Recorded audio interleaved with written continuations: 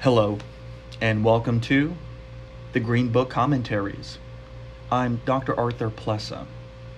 Bonus episode, Dr. Sid Williams meets Dr. B.J. Palmer.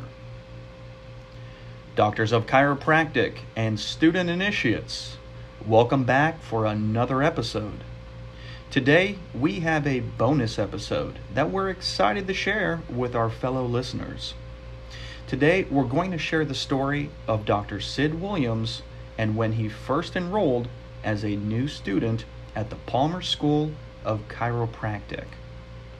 And as today's title suggests, his thoughts on Dr. B.J. Palmer. For new students, Dr. Sid Williams was the founding president of Life University in Marietta, Georgia. Through his efforts, Dr. Williams would grow Life University into the largest chiropractic school in the world. His steadfast commitment to subluxation-based chiropractic and fighting for our profession as a distinct healing art, separate from medical treatments and therapies, earned him the title, the Defender of Chiropractic. Before enrolling at the Palmer School in 1953, Dr. Williams had earned an industrial management degree from the Engineering School of Georgia Tech. Once arriving to the Palmer School, Dr. Williams related that he had experienced a bit of a culture shock. The existing students were all talking about a, quote, one cause, one correction, one cure, end quote, principle that had made no sense to a young 23-year-old Sid. This slogan was B.J. Palmer's principle that meant subluxation is the cause of disease, and that correction of that subluxation with the chiropractic adjustment would restore innate's ability to cure the body of disease. This is a powerful statement, and to anyone entrenched in the medical model of disease, it can be quite a shock. After engaging with some of the student body, Sid was able to meet B.J. Palmer face to face. Sid described B.J. as a man who was on a mission to develop chiropractic and spread it to the world. B.J. saw himself as the torchbearer of chiropractic and fought his entire professional life to have chiropractic recognized as a legal healing art in the United States and abroad. Sid recalled that when B.J. spoke, he always did from a place of authority, commanding not only the listener's attention, but also their respect, as nobody could talk chiropractic like B.J. Palmer did. His convictions, based upon decades of getting sick people well with chiropractic alone, preceded everything that B.J. did to develop our profession, from a logical theory and into a repeatable science designed to get sick people well. So, without further delay, here is the story of Dr. Sid Williams and his first encounter with Dr. B.J. Palmer.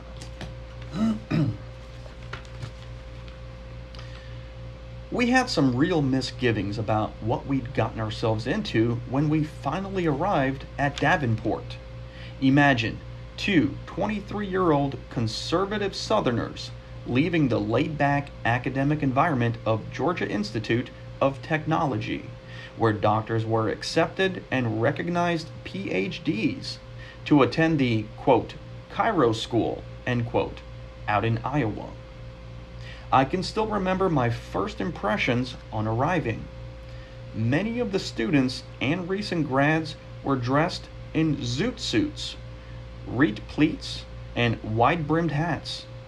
The cafeteria walls and other vacant areas were covered with Elbert Hubbard-style 2-inch to 2-foot epigrams and drawings. I wondered what a PHC was and met 18-month graduates with no previous education who were calling themselves doctors.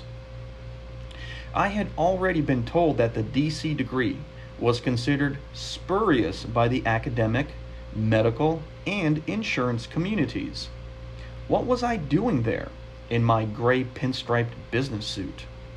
Vividly, I recall stopping at a service station in Rock Island, Illinois, prior to our crossing the Mississippi into Iowa, and asking the service attendant what the loud, clanging noise was, and being told it was the chimes up at the BJ Chiro School. The attendant said, "It's BJ's way of reminding everybody that he's up there." Dr. Nell and I looked at each other, wondering what it would be like up on Brady Hill. Later that afternoon, under the clock tower, I noticed a little man in a precisely trimmed Van Dyke mustache doing a continuous toggle recoil in front of his body.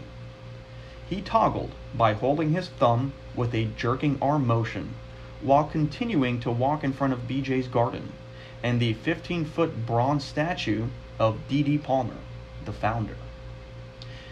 Separating the garden from the street was a 5-foot red, white, and blue wall on which was printed in capital letters, "The more you tell, the more you sell." I recall that in the men's restroom and the cafeteria, an entire wall contained the epigram, "Don't take yourself too damn seriously." At that time, I didn't know what they were talking about. It was a culture shock. Nevertheless, we were there because we had great admiration for the institution's leader, to whose philosophy we had decided to dedicate our lives. I was profoundly and significantly interested in chiropractic, particularly since the mainstream establishment, my world, said it wasn't so and that it couldn't be done. To these people, chiropractic was sheer quackery, and chiropractors were charlatans and cultists.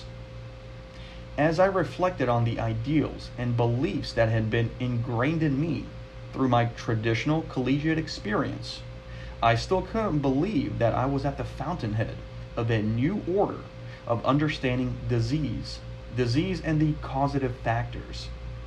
But I was inspired by being in the presence of B.J. Palmer, the man who was challenging the medical dictatorship, who was winning against the American Medical Association, and who had seen to it that chiropractic was licensed in 45 states. I recall thinking at the time, if chiropractic was licensed in 45 states and had the approval of the people, who did the AMA think it was to act as the obstructionists? It annoyed me then, as it annoys me now. Looking back, one thing that confused me were the chiropractors in the Palmer School and in the field who were constantly talking about an entity they refer to as the cause. To this day, I'm not sure whether it was their stupidity or mine, but I couldn't understand what they were talking about. Maybe it was their inability to translate it into a language that I could understand. I had had lots of experience with illness, sickness, and injury, but what cause were they talking about? It was baffling, because my medical friends from back home had assured me that disease was caused by bacteria and other pathogens and nothing else. Another roadblock to my early understanding was that you didn't need a differential diagnosis to accept a patient for care. Why? I was torn between my previous upbringing and a new culture yet to be recognized. The first BJ lecture we attended was at the BJ Palmer Chiropractic Research Clinic, the finest facility of its kind in the world. The clinic's appearance was modern, up-to-date, posh, with a good number of wealthy-looking patients waiting for their adjustments. It was March 1953, and BJ had just returned from his beach house in Sarasota, Florida. He was standing in the room looking at a huge pocket watch to make sure we started on time, and he closed the doors when the wall clock struck the hour.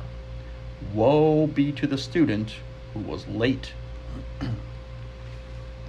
BJ was standing by the piano that now sits in the BJ Palmer Museum in Sarasota, having been donated to us by Dr. Chandler Bend Jr. of Michigan. According to BJ Palmer lore, this same piano had been used by Maestro Paderewski for a concert at the Strand Theater in Davenport, Iowa. The first thing you noticed about BJ was his deep, penetrating, blue eyes, which he demanded your attention. He had a lonely, forlorn look that made one wonder the kind of life he'd led. Another feature that one noticed immediately was his brown hair, which was covered with a thick coat of dandruff. BJ didn't believe in washing his hair, so naturally I didn't wash mine for the next 2 years. When he began to speak, there was no warm-up or pussyfooting around. It was as if he were Moses himself. His voice had a sharp, crisp, Midwestern tone and was very authoritative. And he spoke as if he were the one in authority, as if he had been given the torch and the message straight from the source. BJ spoke in highly critical terms of the Medical Association of the world. He was most upset because the American Medical Association had refused to recognize the new discovery that his father had given the world. He talked about the vision of the far, all of which I did not understand, but nevertheless I admired him because he was the leader. He had been on the front lines, and I was a person who knew what it was like to be faced with adversity and then to overcome it. Even though I didn't understand his vision, it didn't detract me from my admiration for him. I repeat, what can a 23-year-old person be expected to think of a world leader, not having his experience or foresight, and not having gone through the trials and tribulations that he had endured? Some of my classmates at the first lecture were turned off by BJ. They had closed their minds to any new thinking. Many of them remained BJ's critics throughout their stay at Palmer, and they had trouble being successful field doctors. I remember an epigram at Palmer College that said, "One cause, one correction, one cure," in big letters, and I wanted to understand that. It was important to me. If chiropractic had discovered a new cause, and the people had accepted it by giving licensure to chiropractors in 45 states, then I wanted to be sure of this particular issue. How could they be so naive as to say there was one cause, one correction, one cure? BJ always seemed to talk from this basis. It seemed vague and mystical to me because I still had a lot of respect for the PhDs and MDs with whom I had been associated, and they wouldn't lie. If anything scientific was to be known, I believed that they knew it all. Now, 40 years later, I recognize how ignorant I was at that time. I've learned how shabby, how wanting the medical establishment really is. I discovered that those once respected MDs can lie and cheat with the best of them. Their specialty is using dirty, underhanded tactics to make chiropractic look bad. Just last week, the AMA was denied its final appeal in the Will case and was found guilty of continuing its illegal, restrictive practices. You can be sure that the AMA will seek to minimize the judgment and continue to attack us with all it's got. I remember well the slogan I used to chant in the early 1960s as we marched against the AMA in Louisiana, Ohio, Mississippi, and New York. It went, AMA, AMA, how many kids have your drugs killed today? My heart aches when I think of the number of sick people who will die because medical prejudice has kept them from obtaining chiropractic care. Dr. Werner of New York used to remind us that you and I, the chiropractors, are responsible for the condition the sick find themselves in today. Look at the billions of dollars that the world's medical associations, our medical opposition, have spent on research, and we still have no closer to discovering our fundamental underlying cause of disease, disorder, and dysfunction that they were then. By checking the medical texts, you will realize that the allopaths still don't allude to the subluxation and its impact on the body, although significant research and documentation are available on the existence of the subluxation and its profound impact. As a young man, I thought there would be no bias or prejudice against chiropractic from the scientific community. How wrong I was. How wrong a lot of people are today. I don't know at what point I began to understand what BJ was trying to tell us. It wasn't verbalized in a book. I didn't hear it in a specific lecture.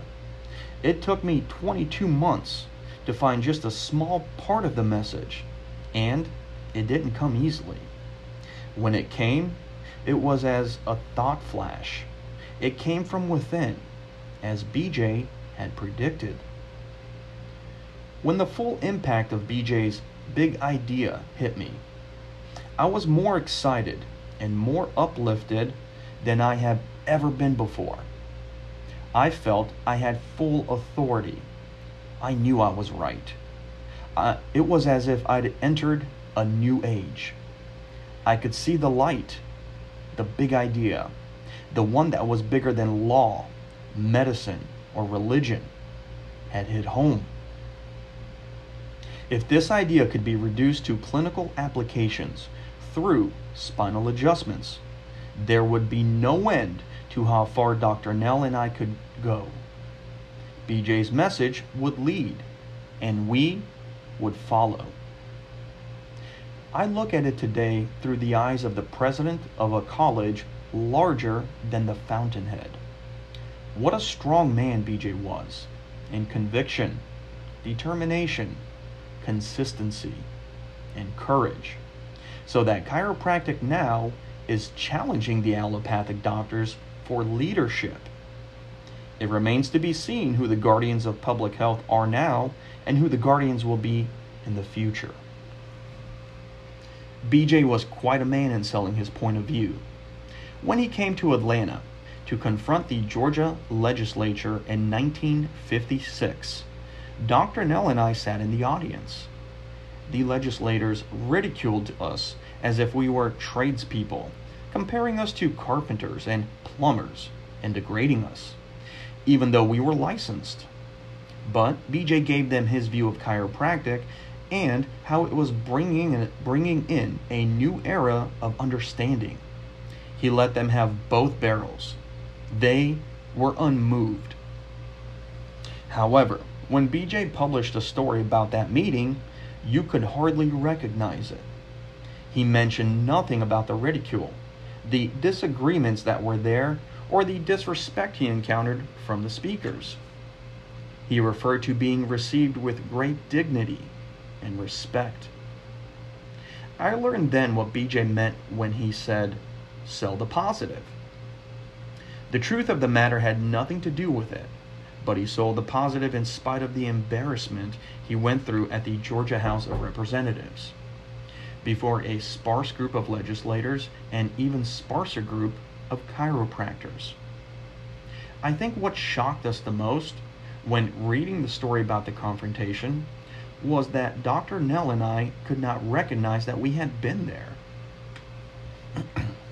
BJ certainly wasn't a humble, modest, loving person in everything that he did, but he was more right than wrong in trying to keep chiropractic as a separate and distinct discipline. His principles still stand. His emphasis is still correct. Although the circumstances have changed, if BJ were here today, I think he'd be with us, along with the International Chiropractic Association, the principal members of the American Chiropractic Association, and our stout-hearted, dynamic essentials men and women. I wonder if BJ, who loved and knew music, ever thought about Sigmund Romberg's rousing, stout-hearted men that goes, "Give me some men who are stout-hearted men, and I'll soon give you 10,000 more." That's what's happening. Wherever BJ is today, I think he knows and approves of our efforts. At Life College, we are continuing on the tradition of BJ Palmer and the tradition of chiropractic that will endure and last. Times are critical. A lot of our chiropractors treasure allopathic and medical acceptance more than they do the total recognition of chiropractic concepts. They crave recognition by the medical fraternity. Actually, just a small pat on the back is as many of them want. Their need for approval reminds me of an old New York proverb that says, "When your competition says nice things about you, it's time to go home and cut prices." These pitiful ones will stop at little or nothing to enhance their inflated egos. If they were to have a serious vote today, I believe they would vote en masse to put into the chiropractic colleges a full medical curriculum like the one the osteopaths voted for in 1958, which essentially neutered the profession by seeing to it that students received full medical training from qualified medical practitioners. They adopted a medical standard of care and practice. The osteopathic profession is now presumed to have gone the way of the dodo bird. Chiropractors, sooner or later, must face the question: do we want to be doctors of chiropractic?